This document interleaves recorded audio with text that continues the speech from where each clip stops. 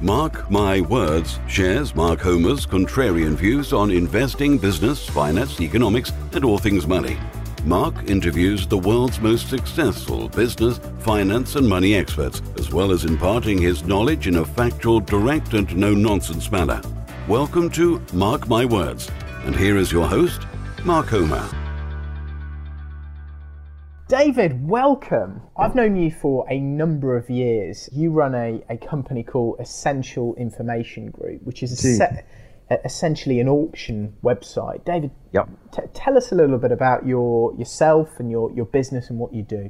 Okay, about myself, I was brought up in Jersey, left there or moved to London in the late 70s to read law at Kingston Poly, got a law degree, and then went on to do the bar exams. I never intended to practice law, but I thought a professional qualification law would help me in later life, and that's proved to be very true in agreeing contracts and understanding how the world works.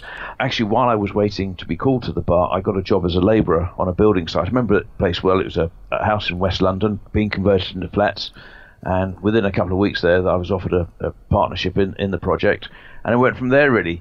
In the 80s, I was buying and selling properties in mainly central London, Kensington, Pimlico, and a few in Battersea, which went very well. Business was good. I had one of the first mobile phones, so I could talk to people while I was on the move. And then it all went wrong in 88 when the then Chancellor, I think it was Nigel Lawson, removed Maris relief on your home mortgage. I mean, a lot of people can't believe it, that you would get tax relief on your first £30,000 of your mortgage payments. I mean, it's amazing, isn't it? Yeah. Yes. Yeah.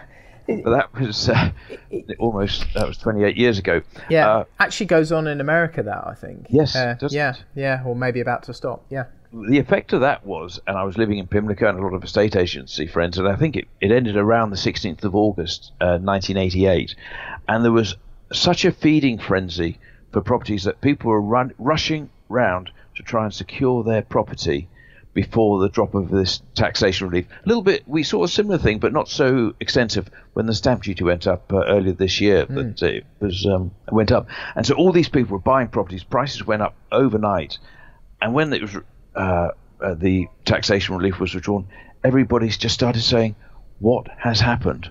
What has happened?" And they were left with properties perhaps some hadn't seen, and that's really when I think it all started going wrong in the early 90s, and we sort of suffered as a result of being owning quite a lot of stock in central London, and it was time to look for a new a job really. Well, I've been fairly active in the auction market, buying and selling, and one thing that always frustrated me was nobody really knew what things sold for, and there was no central record. So I came up with the idea of faxing out, and this is in 1989, 1990, faxing out on the night of the sale the results of every London property auction. And this would be a first, because before, if you weren't in the auction room, you didn't know. No. Now, some auctioneers would publish their results 2 months later when the next catalogue came out, but that's no use to you. No. And we called the business Faxwise. It was quite interesting because fax machines then cost about £1,000, and some people listening to this probably don't even know what a fax machine looks like, let alone use one. And we had some software written, as the first of its kind, which allowed us to present to a computer. My first computer had 20 meg of hard drive. Now people have gigabytes of RAM. And we wrote some software where you could present it with a list of fax numbers, and the machine, the computer, connected to the telephone network, would dial each of those numbers individually and send a fax. That's where we were at. And this really took off, that people could then find out a few hours after an auction finished what things sold for. And that was really the start of the business back in 1990. Yeah, I mean, from a personal point of view, I would find that so valuable, because all the time I'm trying to look for comparables when I'm viewing properties or I'm deciding what to bid on a property. So I can imagine having that service, and obviously I've used your Now service for many years. I find it extremely valuable. I should imagine in those early days, though, you'd have probably had some people that absolutely loved you, like me. But I suspect maybe there were some auctioneers, some market participants who were like, "Hey, wait a minute, they're quite scared by this." Well, they were actually, and certainly once the database came out, when all this information was freely available, and we've had a database where people can put in a street name, for example, or a town, and see what's been sold in it since 1993. Originally, it would reside on the client's machine and be updated by post and then by email and from 96. It was available online. But I used to get phone calls, fairly serious phone calls from dealers saying, "Hi, David, is your business for sale?" I said, "No, why are you interested?" They say, "Because we want to shut the bloody thing down." Yeah. Because it was spoiling their market. Because Because they didn't want all of the market participants knowing what was going on. Was that what it was? Yeah, A, that, and B, if they were trying to spin it onto somebody else, they didn't want the person who was buying it to know what they paid for it. No, well, I'd hate that. And you know, when Land Registry started becoming, you know, more easier and easier to use, you know, and there was more information, I don't know, through the VOA on the size of buildings and, you know, Rightmove and all this sort of stuff. As that started to come, actually, I was in two minds, because I think, well, it's great, I can get the information, but bloody hell, everyone else understands what they're worth as well, because I could always get that information anyway in the early days, because I just knew how to dig a bit deeper and get hold of it. So, but of course, it's inevitable, isn't it? The information, that's the way it moves, and more information goes out, you know, right to the extent that the average man in the street knows what next door sold for, you know, within a couple of months just on Google. Indeed. I was going to say that, you know, everybody hates information when it affects negatively their position, but everybody loves Google because they can go and get the information they want. Yeah. Well, so it's fascinating. So it evolved. It carried on evolving from the facts. So tell us more. Well, as a result of that, various auctioneers would come to us. We were dealing with London ones mainly then, and they said, "You know, David, we've got a real issue with these fax machines because everybody's phoning up the night after the auction, or on the day after the auction, saying, 'Could you fax over the results?' And some were buying 3 or 4 fax machines and employing temporary staff just to answer the phone and send out the fax." Brilliant. I said, "Well, I've got a solution." And what we did was, using the premium rate network, where then it was 39 pence a minute, we would put a notice in their catalogues, there was no websites then, to say, "If you want these results, dial this number from your fax machine on poll receive," and it would serve them up automatically. Well, the market loved it, and we would send out or the system would, and we'd get a little bit of revenue as well, which is handy. And that really opened up the market, and it made a terrific difference to it. Yeah, making a few quid out of that, were you, back in the day? The odd pint of beer came my way from British Telecom. And we moved that on to a facility whereby we would put a small PA system in the room, well, just a microphone and a what we called a telephone hybrid, connected to the telephone network, so people could again dial up to a premium rate number and listen to the auction as it goes on. Invaluable for vendors wanting to know where the bidding's got to, listen to your lot being sold. And that was really popular. I mean, now we broadcast most of the auctions live online. I'm just looking at my computer screen now, and we've got 7 auctions happening online today where you can view the auctioneer selling it, etc., etc. We had 13 last Thursday where we're broadcasting out to the world via the internet. So that's it. It's evolved into this online kind of behemoth now, hasn't it? Whereby you aggregate all the information from all the auctions. Indeed, we do. And what's important, one of the I remember when I started the business, you know, we had no money, and I was able to get an advert in the EG, and I had a call then when we'd just gone live with an advert on Saturday in the EG, and I had a call on the Monday morning from one of the major auctioneers, a gentleman, John.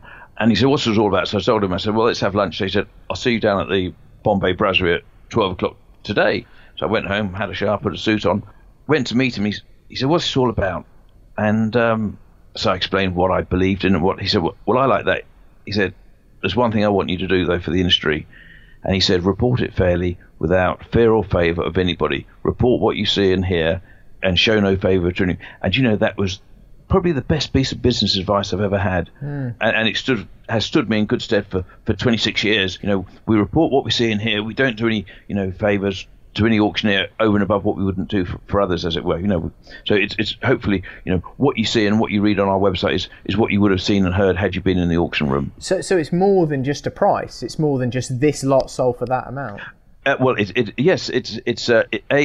didn't sell what the last bid was, and also in most cases the auctioneers will give us a reserve price that it can be bought at post auction, and this is updated on a daily basis post auction. So you see an auctioneer, say, out of 100 lots might sell 65, 70 in the room, but post auction another 10 might sell, and they will, as they're sold, be updated on our website. So when you come to look at a property, you're considering a property coming to auction, you can see, well, you might see that this property was offered before and didn't sell. And if it's happened, you know, was it because it was wrong auctioneer who hasn't got the scope into the marketplace? Was the reserve too high, or is there something intrinsically wrong? But I think everybody would want to know, if they're looking to bid on a property, as I'm sure you do, Mark, has it been to auction before? And secondly, you get indications to what similar things have sold for. It might have a reserve of 50,000, but if everything is selling for 80, then chances are you've got to be up around that sort of figure. Otherwise, you're wasting your time. Because guide prices are causing a huge amount of confusion in the industry at the moment in what they do. I remember I was at Peterborough just in February of this year at your cash flow. Yeah. You hosted. It was a really good event that I did enjoy that on the Saturday. And in front of 200 people, I said, rapid fire, tell me what you think the guide price is. And I heard it's a con, it's where the bidding's going to start, it's what the auctioneer expects to sell it for. Yeah. I heard all these answers. Yeah. And then somebody, I remember he was about 3 rows back on the left-hand side, he said, it's a good indication as to where the reserve is going to be set. I said, how do you know that? He said, I saw you speak last Wednesday. He was out of 200 people, and a lot of people had bought at auction. They didn't realise that the guide price is only an indication where the reserve is going to be set, which is the minimum price that the auctioneer is authorised to sell it at on the day. It is not an indication as to what the auctioneer expects to sell it for. Might sell it for around there, but it's only where the reserve is set. And so really, when you see a property coming for auction, you need to know what's it likely to achieve. And it is a different market to the estate agency market for lots of reasons.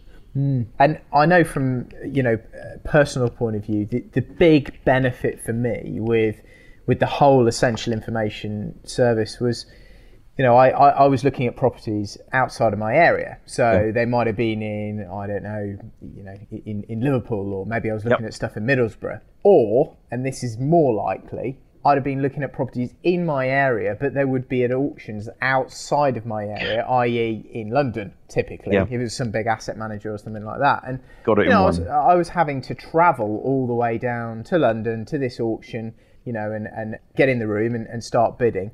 But that was if I knew about it. And of course, what I realised when I found your service was you told me where the properties in my area were going to be at auction. When they came up for auction, you told me, and you told me what auction they were going to be in. So I didn't have to register for all these, myriad of auction sites, and clearly I'd miss a few out. So I never missed a property. The service emails me all the stuff through in Peterborough, which fits my criteria, and it emails me all the auctions out of area, which interestingly is where I found the best deals, because often I think the auctions which are local to where the property is being sold often have the most bidders in them. Couldn't agree more, and that's one of the key benefits that you get and others get. I mean, Peterborough, a great example. If an auctioneer in Manchester was offering a property in Peterborough, the chance of you seeing his advert in the local paper or knowing that he exists is very slim. And the same goes for all your competitors who are trying to buy. And if they don't know, it means they're not going to be bidding. And that is so true. I guarantee you won't buy a property unless you know it's going for sale. And we have a lot of clients who actually just look for properties being offered out of area by regional auctioneers outside their parish, and or properties which don't fit their normal catalogue. So say you had a commercial auctioneer, for whatever reason, selling a bedsit in Peterborough, and the auctioneer is based in Bolton. Well, he just doesn't talk to you guys who buy that sort of stuff in Peterborough all the time. Yes, you might find it on Rightmove, but if it's let, it probably won't go on because they can't cope with that sort of thing. And that's really, really important. And those are the opportunities, because I think to do well at auction, one of the things you're looking to do is to reduce the bidding competition. So when the bidding's got to reserve and the bid's of you, hopefully you're the only person who's going to be bidding on it. Yeah.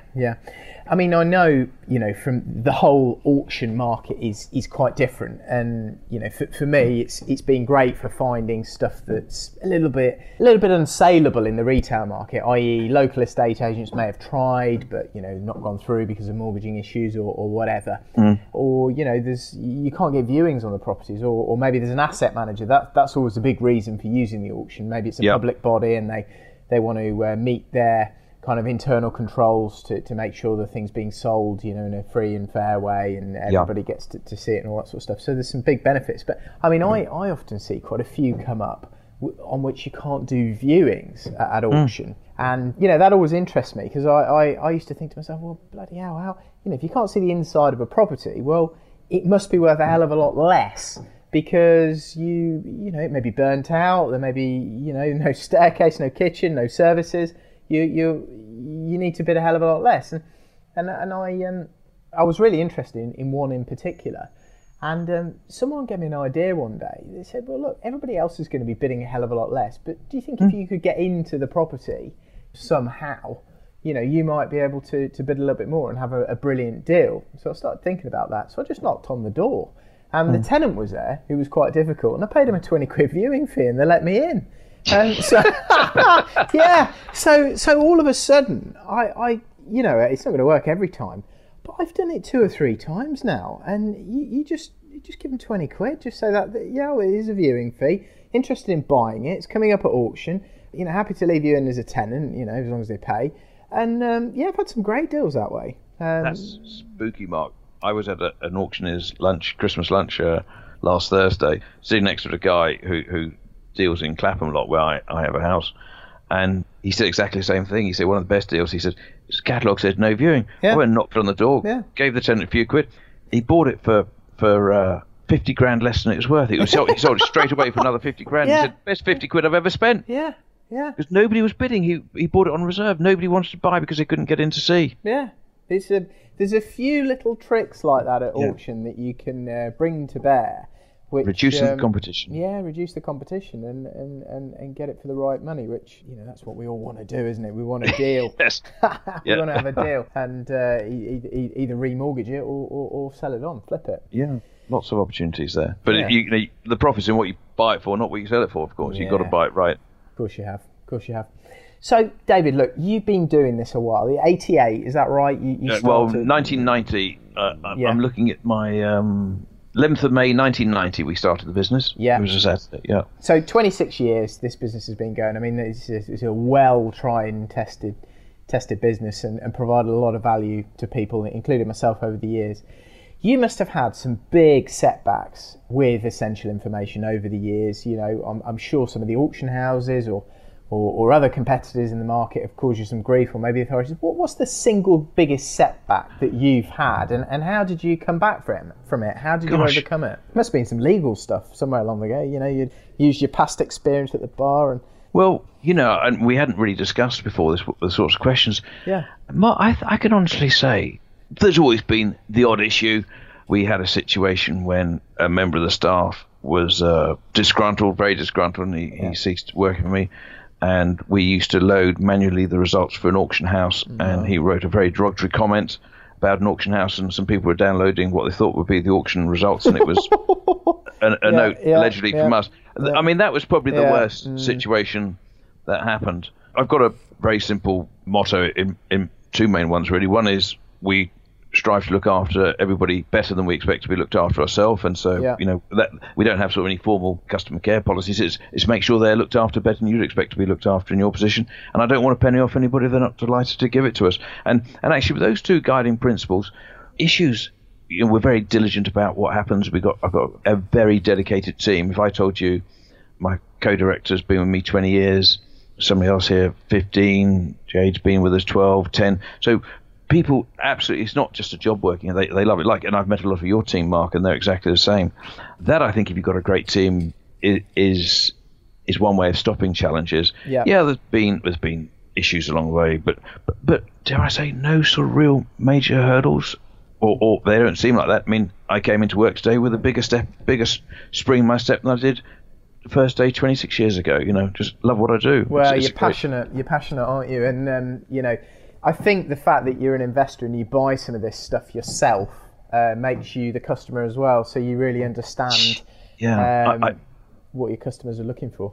Every planning meeting we have about the website, it's what would I have wanted, or what do I want, how do I want it to work. So I use this site a little bit. I don't buy a great deal. I use this site in absolute anger, as in a real life scenario. And it's not theoretical. It wasn't dreamt up in a classroom or a laboratory. This is real. This is what people want, and we really listen. If people press feedback, I'm onto their question. I thank them, because somebody replying to a feedback probably speaks for 10, 100,000 people. And I really appreciate it when somebody takes the trouble to say, I've just noticed this on your website. It's fantastic news. I wish more people did it, because the human input is what every business needs. And 2 ears and 1 mouth, and use them in those proportions, really, for improving your business offering.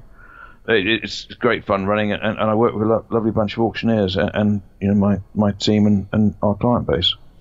Yeah, it's fascinating to understand your philosophy, and I think that's probably why you've been going for 26 years, and why people continue to see value in it. I mean, I use a lot of websites, but I mean I don't do podcasts about websites and services and things like that, because I don't, it's just not really what this is about. But I'm one of your biggest fans in terms of the service, and that's kind of you say that. That's why that's why I'm doing this. So the innovation, the iteration, and the kind of the changes and advancement in technology that you've seen over the years must have been quite great. Obviously, you started with a fax. Now you're on the internet. What do you think the value of all of this technology is? Has it helped your business a lot? Dramatically. But one thing I can't do, you can't stop the tide of progress. And if you think you can, get off the bus. Yeah, you've got to run with it. You've got to embrace it and use it. I mean, go back to the early days.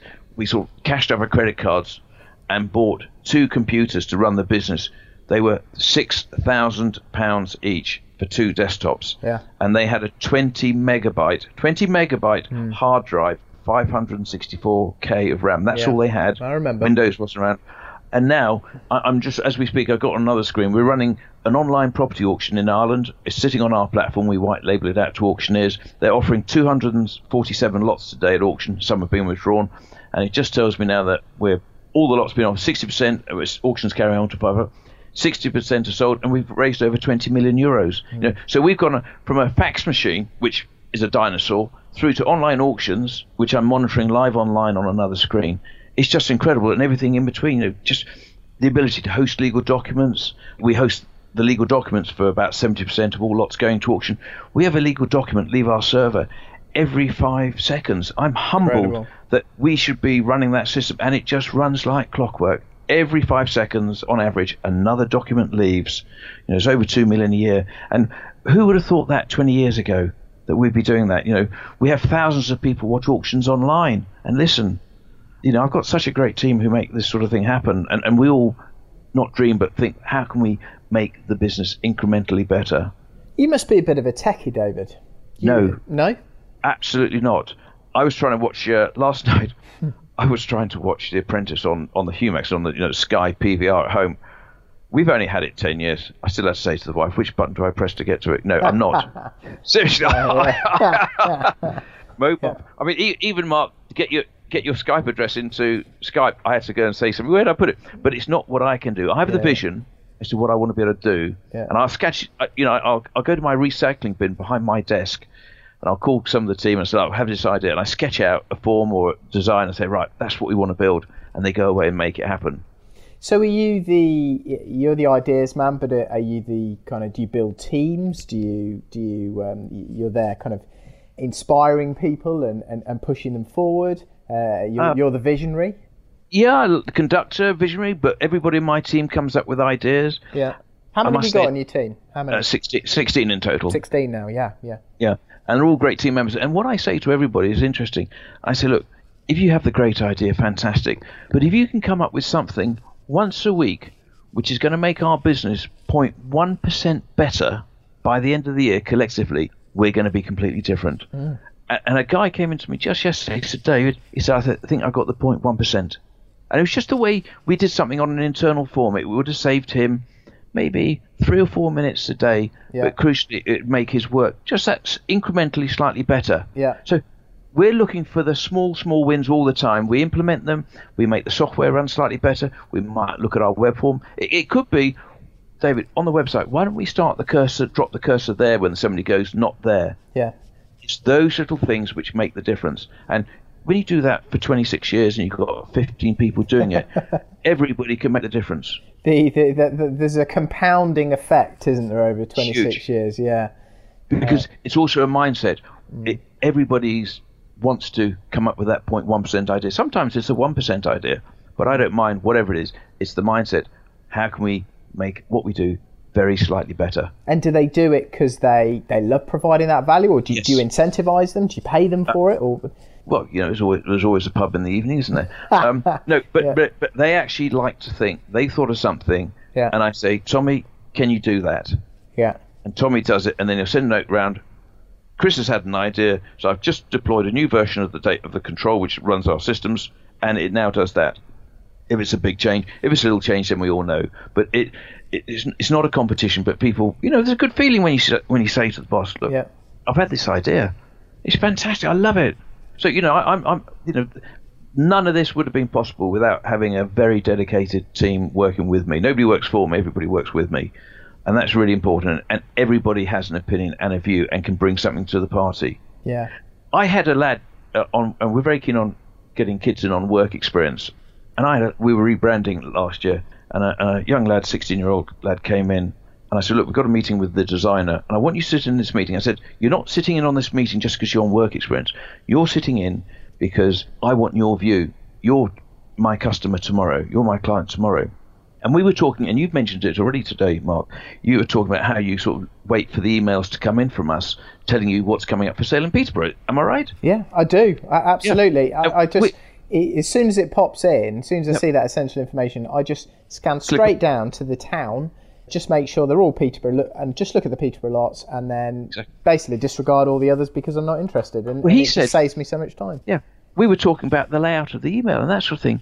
He said, David, I said, yes, Callum. He said, I don't use email. What are you doing about WhatsApp and Facebook? And we just considered that email was a de facto community. It took a 16-year-old to tell me that we've really got to look at social media. Yeah, you have. So everybody, work experience actually, and we're now reviewing that fairly seriously as to how we can get into those spaces. Just been told we can't communicate via WhatsApp from the computer. Well, we can't yet. The word can't doesn't exist in my book. All it means is we're temporarily blocked from doing what we want to do. Is my kind of view with the word can't. But yeah, that's how we make the business better and deliver better value for everybody and enjoy so every day is a new day for us. Yeah, I mean that's an interesting thought process actually. I mean, at Progressive we're on Facebook and Twitter in a reasonably big way, and we do social media courses as well. You may have seen some of those when you came over. I'm just trying to get around my head how clearly you'd market your business through Facebook and you'd answer questions and things like that. But I'm just trying to think in my head what format you would use Facebook in to further your auction business. I don't know. Maybe you'd be distributing the results or whatever, but it wouldn't be. I don't know, maybe you'd have lots of different channels and you could do it in little communities and things like that. But it's got to be going that way, hasn't it? Well, you're going to laugh at my answer to that question. Yeah. I'm a paid up member of Paul Mahoney's course to find out how to use Facebook. Brilliant. So you're doing the course, you're doing the... Yeah, I've got another seminar. It's been fascinating. Yeah. I've got another... I mean, isn't it, one minute I'm up on the stage talking, the next minute I'm having the benefit of one of those courses because I see that as a huge way forward. Yeah. And for me, it's a tiny investment in Paul to understand the mindset. And I went on that taster where I saw you the other day, and it just opened my eyes. And his thought process was I would never have got there in a million years without him prompting. And I thought, well, if a course is half as good as what he says there, I'm going to get a lot out of it. So ask me after I've been on the 2-day event next February. Yeah, well, I'll see you in the office, no doubt. So, I will do. No, but it is crucial. And I don't understand it. I get my daughter to show me around Facebook and Twitter, and she's 15, but I want to understand it not only from how you use it to communicate, but how you use it for business purposes. And I like what Paul's going to, what he says he's going to talk to us about. Yeah. I mean, it's a huge thing now, and a lot of our marketing is done there, and there's a lot of revenue through it. But it doesn't take that long to understand it. You'll I'm sure you'll be using it, and that probably is where your business is going, I would have thought. Very much so. Yeah. So there are people in business who are a little bit earlier on than you are, David. And you try to sound senior. No, not in terms of age. In terms of experience, you've been doing this a while, and you've seen a lot of stuff. You're very modest, but there'll be lots of people hitting brick walls and not being able to see a way forward in their business. What advice would you give someone? What generic advice would you give somebody who's hit that brick wall and can't see a way forward? Don't believe you're always right in what you've decided, and try and talk with people and listen to other people's views. Too many times, I'm probably guilty of this. You go to somebody for advice, and yet you tell them the answer you want to hear. Yeah. You've got to listen and see it from their point of view and ask the question. Talk to people.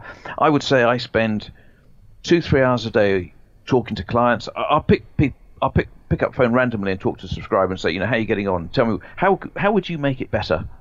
And if there's an issue, the first thing I phone. If I ever get and it happens very, very rarely, somebody who's less than delighted. If they're delighted, I phone them up and say thank you. If they're less than delighted, I phone them up and discuss it with them. I try and avoid having big, long diatribes by email. He said, we said. Look, hi.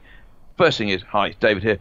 Sounds like we, as a team, didn't perform and exceed your expectations, and I want to put that right as best I can. I can't go past. What are we going to do going forward?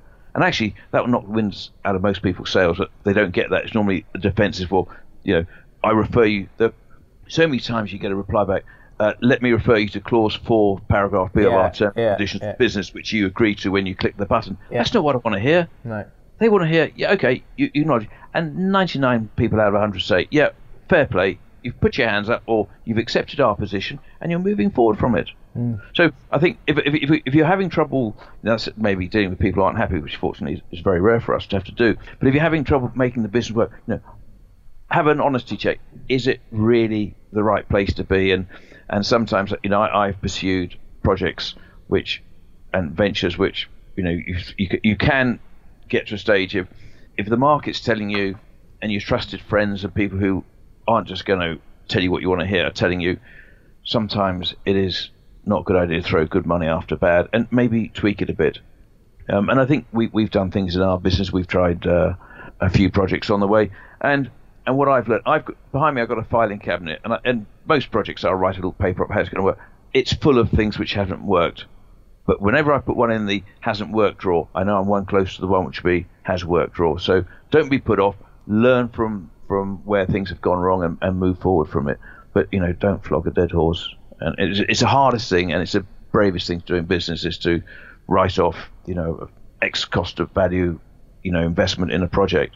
If it ain't going to work, it ain't going to work. We've had to do that a couple of times. We've ended or shut down one or two businesses, and brought them to a conclusion. Would have been costly, but God, at the time it felt difficult. But looking back, just the best decisions we've made, and wish we made them earlier. I remember in the late 80s, when we were having to deal with banks. What I learned there, Harvard University Business School wouldn't have taught me in 3 years what I learned.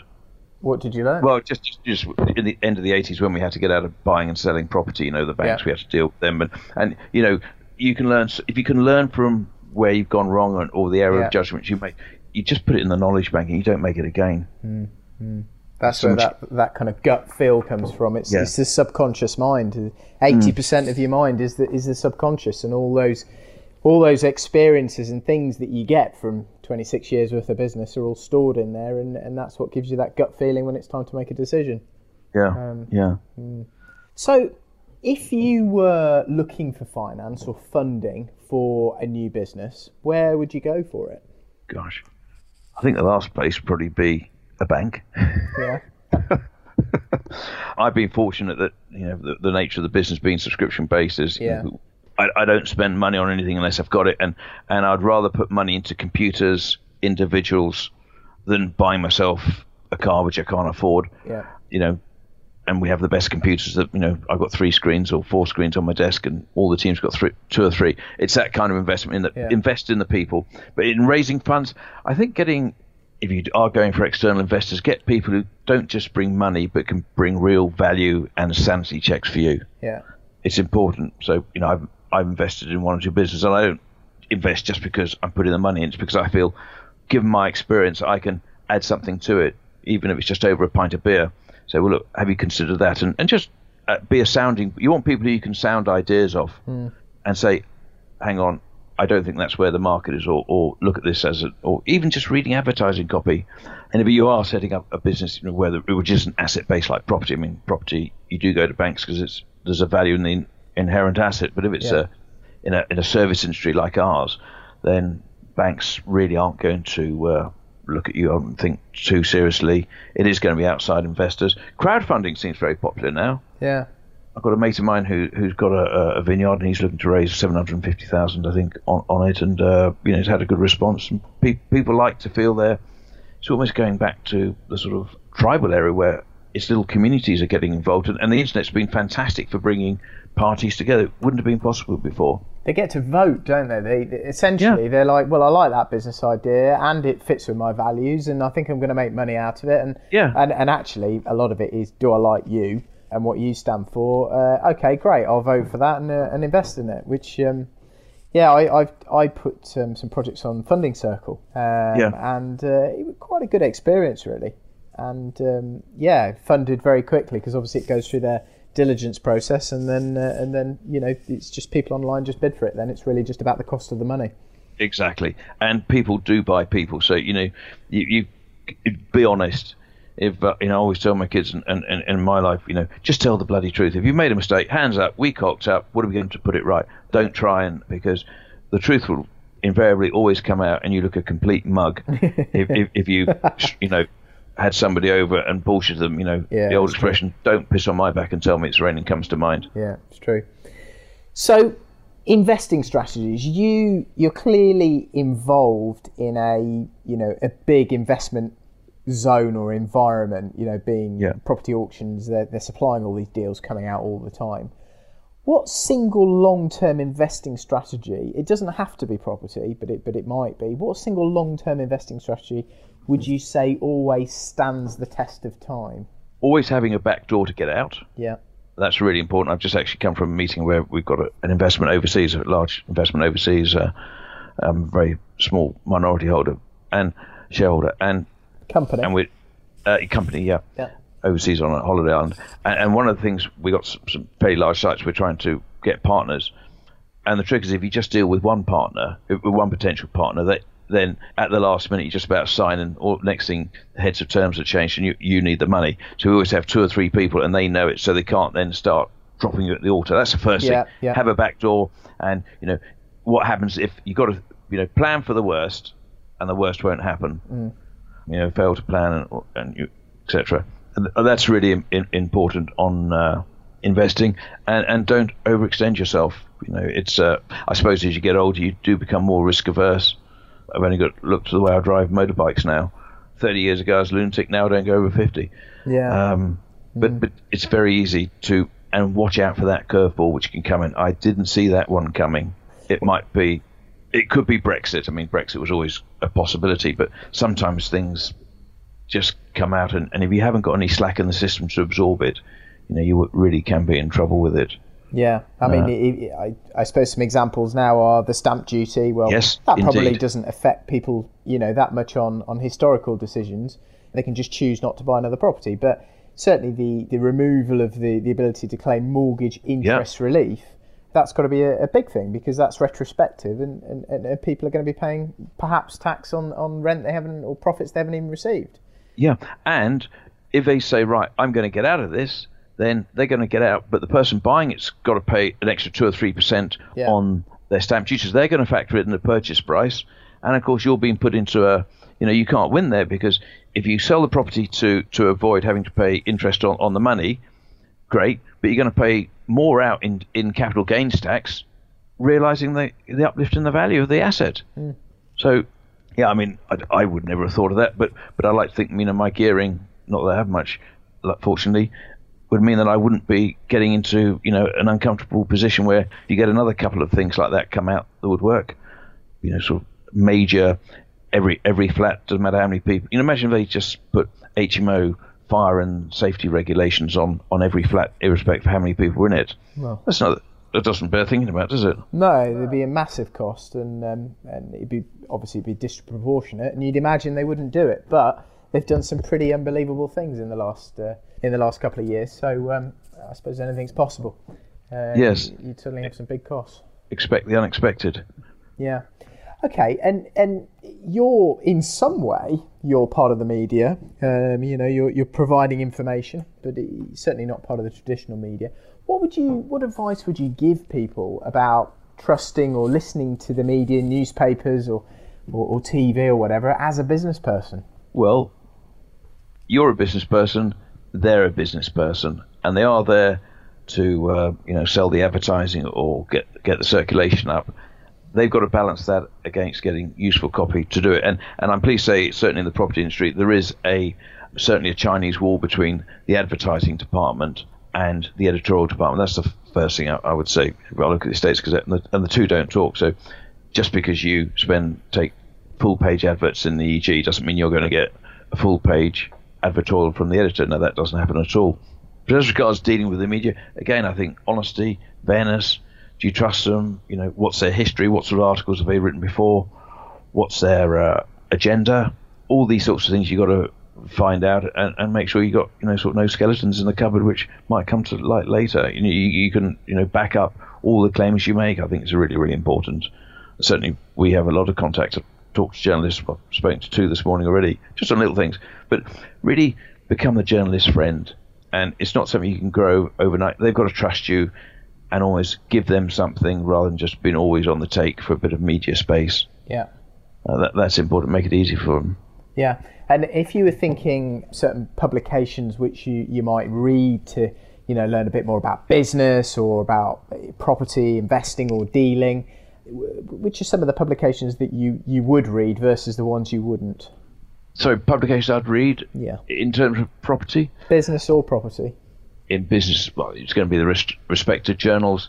In property, I think the magazines like Property Investor News, Your Property Network are very good for the client base that I have and you have. Estates Gazette, Property Week, and generally, I suppose it's things which get good reviews. The great thing about the internet is you can see and garner people's opinions as to whether it's good or is it just trying to sell you some scheme.